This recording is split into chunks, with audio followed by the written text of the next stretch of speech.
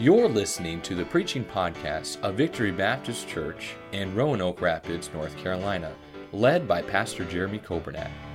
It is our desire that you will be helped by this Bible message.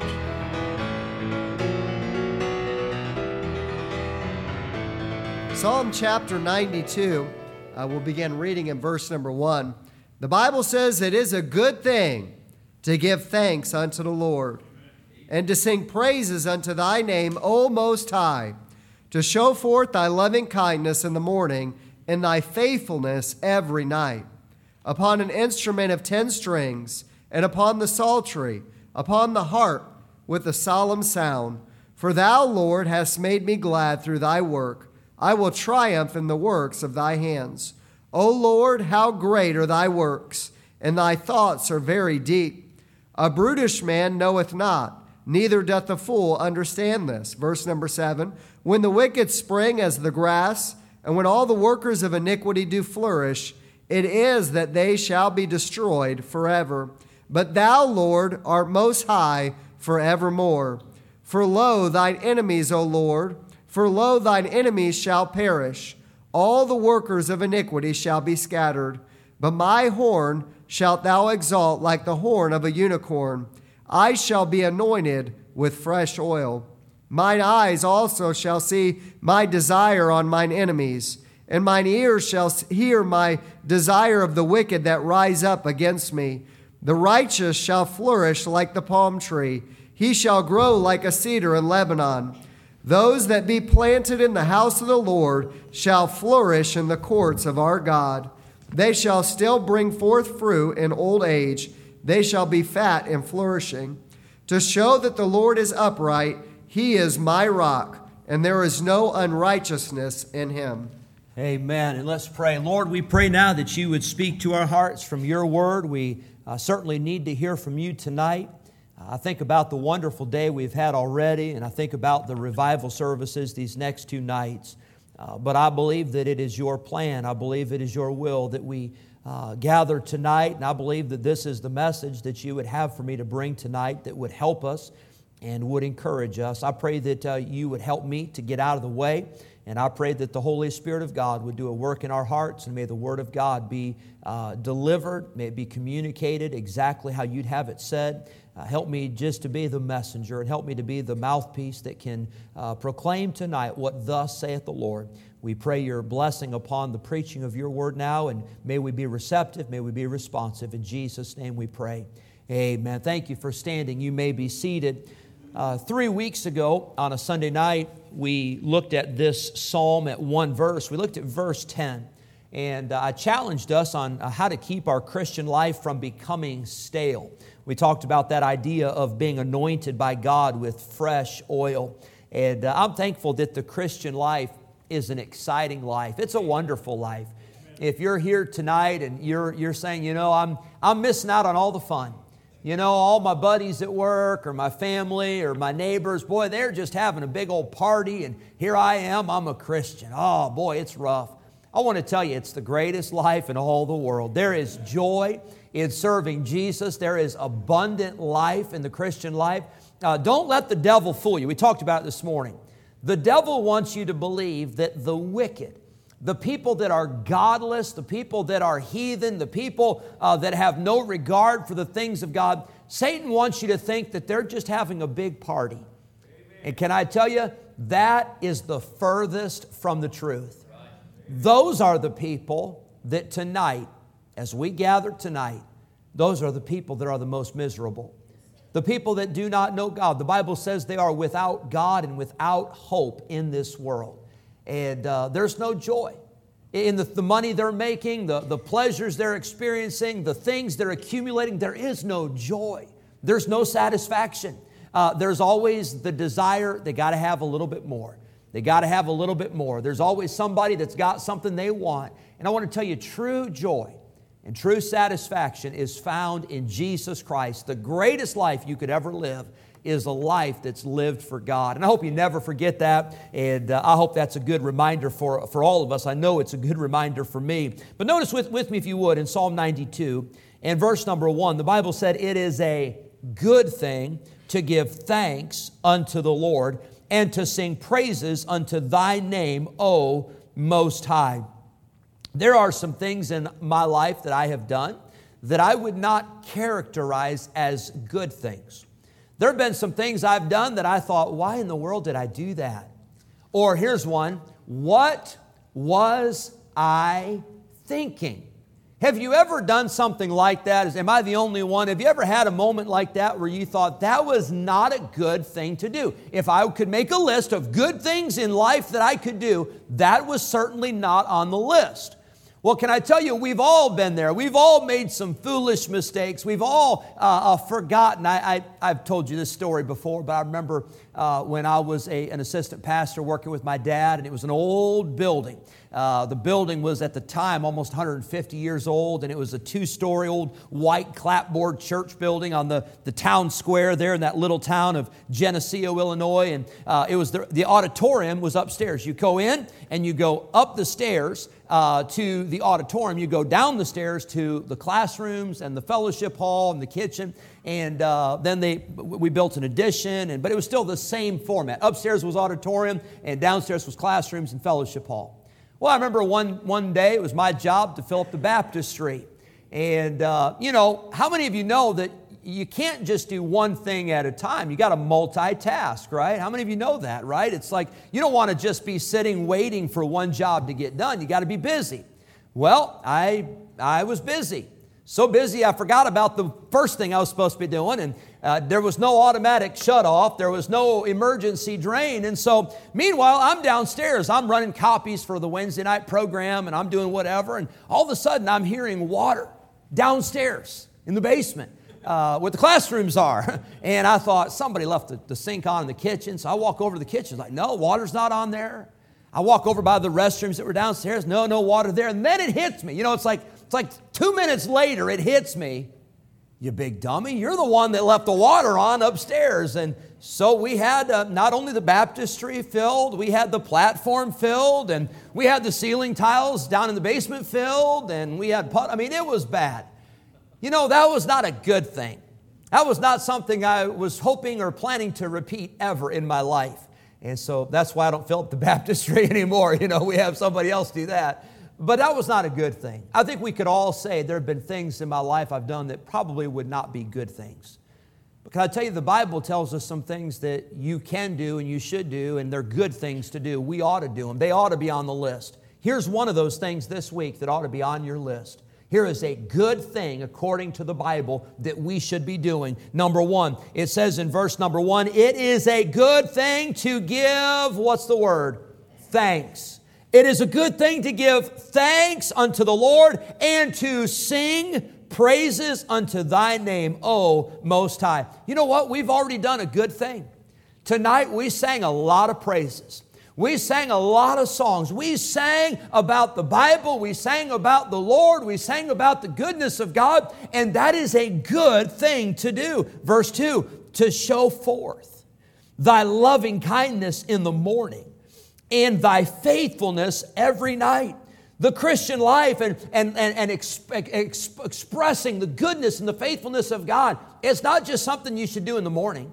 It's not just something you get out of the way. It's not just something you put your time in and you check it off the list. We ought to do it in the morning. We ought to do it in the evening. I dare say we ought to do it in the afternoon. I think we ought to do it through the night. I think that it would be a good thing to give thanks and to give praise to God all the time. It is a good thing to give thanks unto the Lord. 1 Thessalonians says, in everything give thanks, for this is the will of God in Christ Jesus concerning you. We should sing and give thanks to God. Let's talk about this. Number one, we see in this passage the faithfulness of God.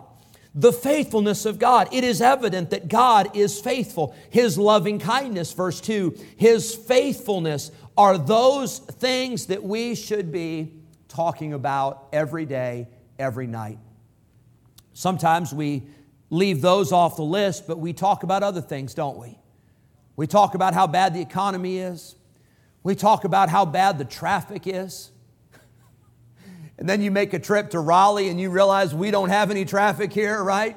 Or you make a trip to California and you realize we have nothing to talk about with gas prices. After I saw the gas prices in California, I thought, you know what? I think we're going to be okay. But we talk about a lot of things. We talk about a lot of problems. We talk about a lot of difficulties. But I don't want my conversation to be all about the negative and all about the bad and all about this is terrible and this is awful and why did this happen and why did this happen. I want my words to be used to glorify and honor God. It's a good thing to give thanks unto God. Number one, we talk about His faithfulness. But then number two, we see the focus of our song. The Bible says that we are to show forth His loving kindness in the morning and His faithfulness every night, comma. And then verse 3, it says, upon an instrument of 10 strings, upon the psaltery, upon the harp, with a solemn sound. How are we supposed to talk about God's goodness? We're supposed to do it with music. I love having the guitars. I love having the organ. I love having the piano. I love it when we can praise God with our music. That was God's idea. That was God's plan. Brother George, how many strings you have on your guitar? You got 12. What's the average guitar? How many strings?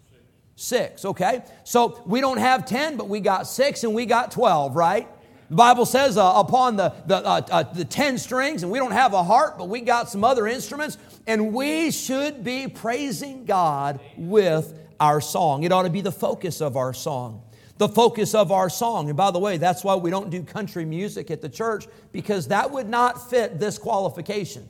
There's many reasons why we don't do country music, but it wouldn't fit the qualification. Most country music is about how bad it is. Most country music is about how awful it is and how depressing it is and blah, blah, blah. Well, that's not the song of the Christian. The song of the Christian is how good God is and how faithful God is and how wonderful God is. We see the focus of our song. Verse number 4, for thou, Lord, hast made me glad through thy work. I will triumph in the works of thy hands. Now, the psalmist here is talking about things that make him glad, things that cause him to triumph. And isn't it interesting? The psalmist does not say, boy, I did a great job. I'm going to sing about how great my work was and how great my accomplishment was. No. The psalmist said, I'm going to be glad because of the work of God. I'm going to triumph in the great things that God has done. Friend, you got to get your focus off of what you've done and what you've accomplished and what you're doing. And we've got to get our focus on what God can do and what God has already done and what God wants to do. I'll tell you this, I believe with all my heart, I believe that we would faint tonight. I believe that we would pass out if we knew all that God wanted to do and all that God could do in this church, if we would just have the faith for it. I believe that with all my heart. Some people are saying, well, the world is so bad. Oh, it's so awful. What about the election? What about the president? Well, I got news for you. I've not been putting my confidence in a president for a long time. It didn't start the last election either. I want to tell you this, my hope is not in a president. My hope is not in a political party. My hope is not in an economy. My hope is in the Lord. And there is no limit to what God can do. The psalmist said, thou hast made me glad through thy work. I will triumph. The word triumph, it means to overcome and to shout for joy.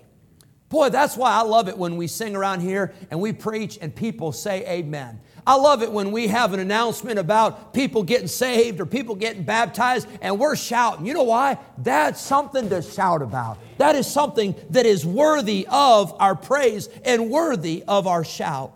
Verse number 5, O Lord, how great are thy works. That word great, it means important. How excellent. Now, I'm not trying to downplay your projects because I'm sure your projects are good. But you know, I accomplished a home project and I am so impressed with myself, and I don't even tell people about it because it's not impressive. You would laugh at it. You would think I was joking if I said I did whatever it was. I'm not even going to tell you what it was because it's not very impressive. But can I tell you what is impressive? The things that God has done. The miracles God has done, the power of God. Look at what God has done in your life. Look at what God has done in your marriage. Look at what God has done in your children. Look at what God has done in this church and in this ministry. And to God be the glory. Great things He hath done. It's important. It's amazing. It is excellent. It's worth talking about the greatness of God. But then we see not only are His works great, but it says His thoughts are very deep. That word very deep, that phrase very deep, it means they're profound. Deep means extending far down from the top or the surface. Now, I'm not trying to go deep on this point to confuse anybody, but here's what I'm saying. Is there are things that we see, and you know most of what we see and know, it's all surface. That's all we know. But you know what God's doing? God's working in hearts. And God's working behind the scenes. And God's working in the details. And you don't see it. And I don't see it many times. But then when God accomplishes a work, we say, wow, that is amazing. Only God could do that. Here's what I'm saying. The book of Esther, I think, is a great example. The book of Esther is a book of the Bible where the name of God is not mentioned in the entire book. But you know what's amazing? You can't read the book of Esther without seeing the hand of God at work in every page, in every turn, in every situation. And you may not see what God's doing, but I want to tell you, God is at work. God is working in hearts and God is working in lives. Don't give up so soon. You say, well, I've been witnessing to somebody for 10 years and they still haven't gotten saved. Well, can I tell you, the Holy Spirit of God is still working. The power of the gospel is still at work. The power of prayer is still at work. Don't give up just because you don't see it on the surface. There is a work that God is doing that is deep and even below what we can see. Verse number 6, we see number 3, the foolishness of man. It says, a brutish man knoweth not, neither doth a fool understand this. The word brutish there simply means senseless. Now, again, I'm not trying to impress you with, all these, amazing thoughts here tonight, but did it ever occur to you that many times in our foolishness, most of the time in our foolishness, actually all of the time in our foolishness, we don't even realize that we're being foolish?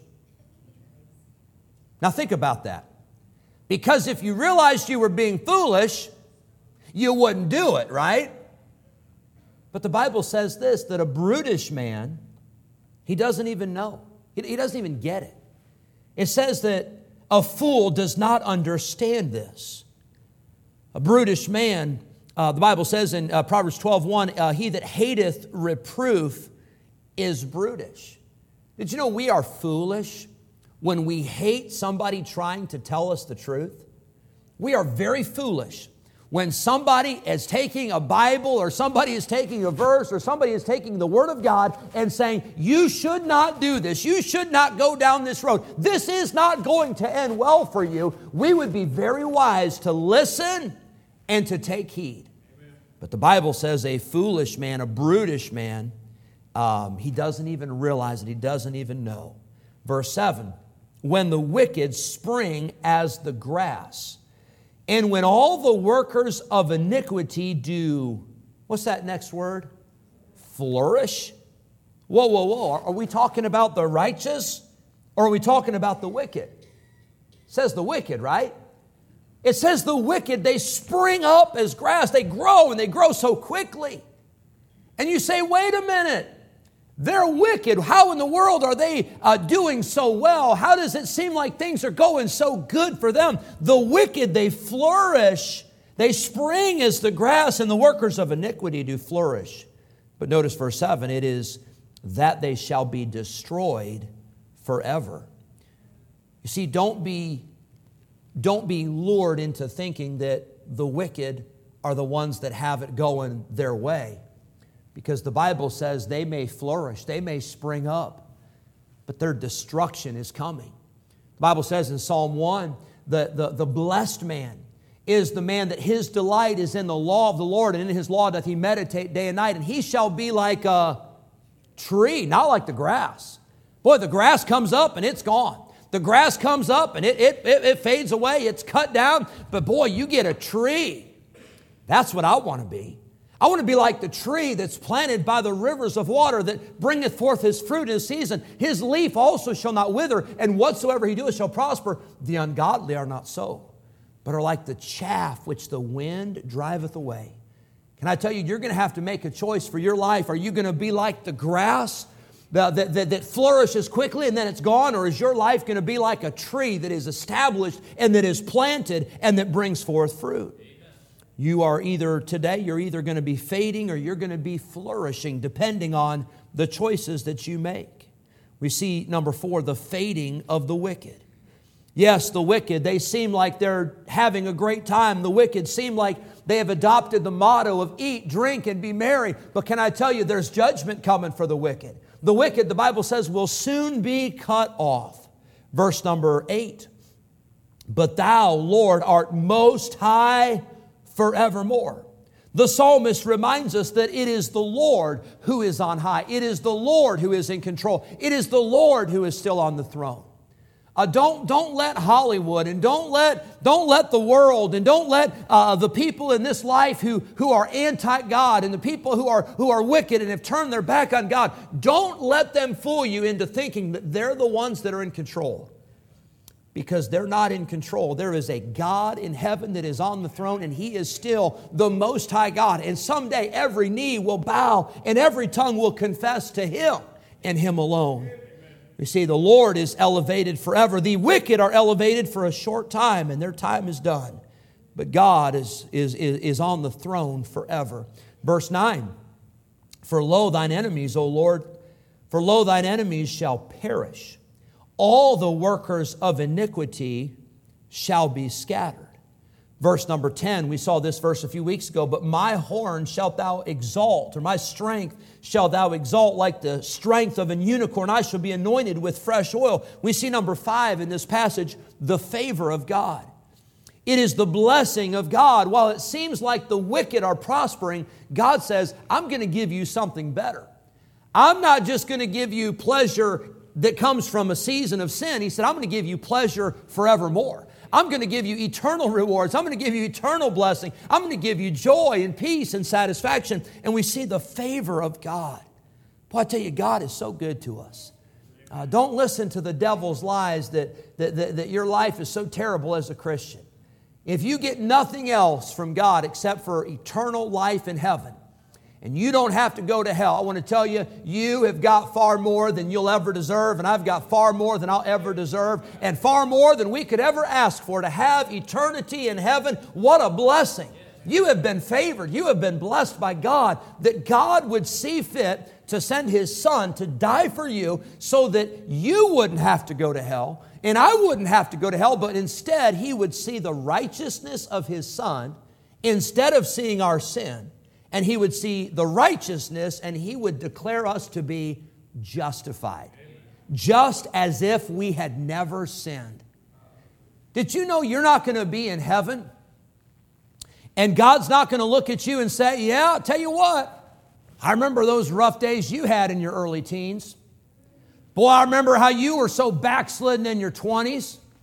God's never going to hold that over your head. You know why? Because when you're in heaven, when I'm in heaven, we are there as justified. We are there because of the righteousness of the blood of Christ that cleansed us from all sin. And aren't you glad that your sins have been forgiven? Amen. Aren't you glad that your sins have been washed away? Hallelujah for that. That's favor, and God has showed us favor. He's given us His anointing of fresh oil. Praise God. We talked about that a few weeks ago. I won't elaborate on that again.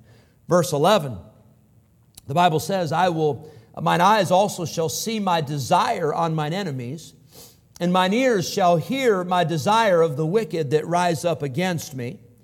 Verse 12, the righteous. Now we're talking first about the wicked, that they grow up so quickly like grass.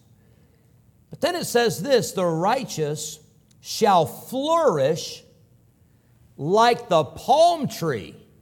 Whoa. We're not talking about grass anymore. We're not talking about tiny little blades of grass that you can chop hundreds and thousands of them with the swipe of a lawnmower. We're talking about a tree. And we're not talking about any old tree. We're talking about a palm tree. And then it goes on to say in verse number 12, he shall grow like a cedar in Lebanon. Now, both of these trees are significant. Did you know that a palm tree can survive in desert-like conditions? I can tell you that's true because I just saw some where I came from in Southern California. I flew into Los Angeles. I drove up to Lancaster, California, about an hour away. It is the high desert, and there are not trees. Am I telling the truth, Kimberly? There are no trees. There are bushes, and some of them you think are growing, and then you see, oh no, those are just blowing. Those are just big tumbleweeds that are rolling across the desert. It is dry. It is desert. It is barren. But guess what? There's some palm trees there. There's palm trees that are flourishing where the other trees couldn't make it. And isn't that just like the Christian life? When you're planted in the Word of God and you're planted in the promises of God, it seems like everybody else is having a hard time, and you're okay, not because of who you are, but because of where you're planted. Because you've got the blessing of God and the goodness of God and the favor of God, and the world's going crazy. We were talking about this morning, Brother Glenn, how that sometimes people get so fearful because they watch the news and that's all they watch. And I want to say, turn off the news and turn on the Bible. Open up the pages of Scripture and see that your life doesn't have to be miserable. Your life can be filled with joy. You can flourish like a palm tree in a desert land, in a dry land, in a depressed land. You can have blessing from God like a palm tree. But not only a palm tree, but look at this contrast.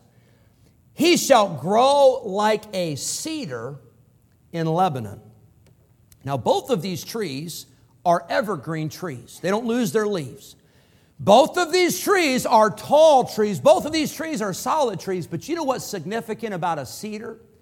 A cedar tree can survive the harsh, cold temperatures in the mountains. And the cedar tree, while other trees are fading and other trees are wilting and other trees can't make it, that cedar tree can make it. And here's what I'm trying to tell you tonight. You can make it wherever God puts you, not because of your strength, not because of your determination, not because of your ability, but you can make it because of the promises of God. You can make it because you have been, look at verse 13, you have been planted. Those that be planted in the house of the Lord shall flourish in the courts of our God. We see number 5, the favor of God, but number 6, we see the flourishing of the righteous. You can flourish because you have been planted. The word planted, it means to be placed in the ground in a place where something can grow. It means to be fixed in a specific location. You've got to get your life planted. You've got to get your life set and established in the place that God has for you so that you can grow. I don't have time to tell you the whole story. Besides, when I got done with the story, you'd think that I was complaining, so I won't tell you my story. But needless to say, my wife and I, we had an experience a year or so ago where we had a lot of bushes and trees and things that we tried to replant, and they were out of the ground too long, and then we put them in the ground, and then I think we got too much rain. It was a long ordeal. Needless to say, none of them made it. But what's wild is that the place they were before, they were doing just fine.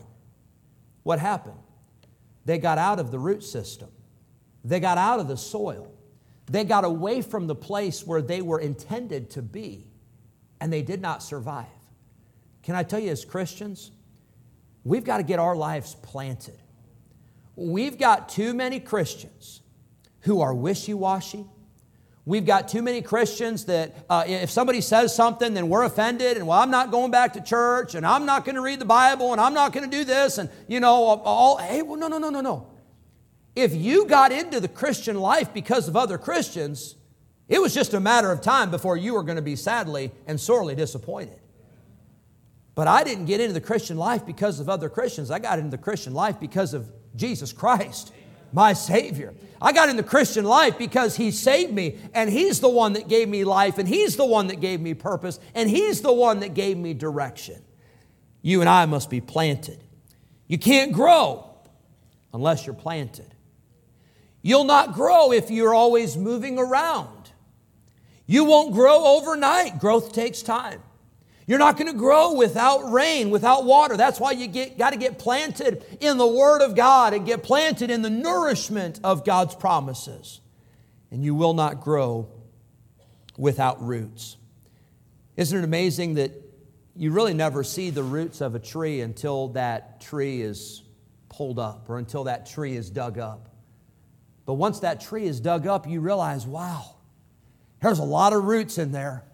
There was a lot that was holding that tree down. There was a lot that was keeping that tree there. And you and I, we need to have a lot of roots. We need to have some roots that are deep. That's why I believe every Christian ought to be a part of a church, and not just a part of a church saying, I go to that church once in a while, but you ought to be at the church and you ought to be there every service. That's why I believe every Christian ought to be involved, be a part of a Sunday school class. That's why I believe every Christian ought to get involved in serving. I believe every Christian ought to have a ministry of saying, I'm going to pray for people, I'm going to encourage people, I'm going to love people, I'm going to love God, I'm going to be a witness. That's why you got to get a lot of roots in there, because when the storms come, you want to have those roots to keep you planted and keep you grounded. A healthy plant will flourish. Verse 14, they shall still bring forth fruit in old age. They shall be fat. The word fat means vigorous. They will be flourishing, as in fresh and prosperous. They will still be fat and flourishing, even in old age. Here's why, verse 15. To show that the Lord is upright, He is my rock, and there is no unrighteousness in Him. Number 7, we see the foundation of the righteous. The foundation is on the rock. The foundation is in Christ and His righteousness.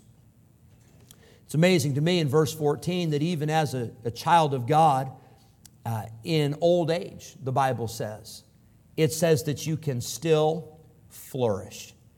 You know, there are some professions that you can't do past 60 or 65.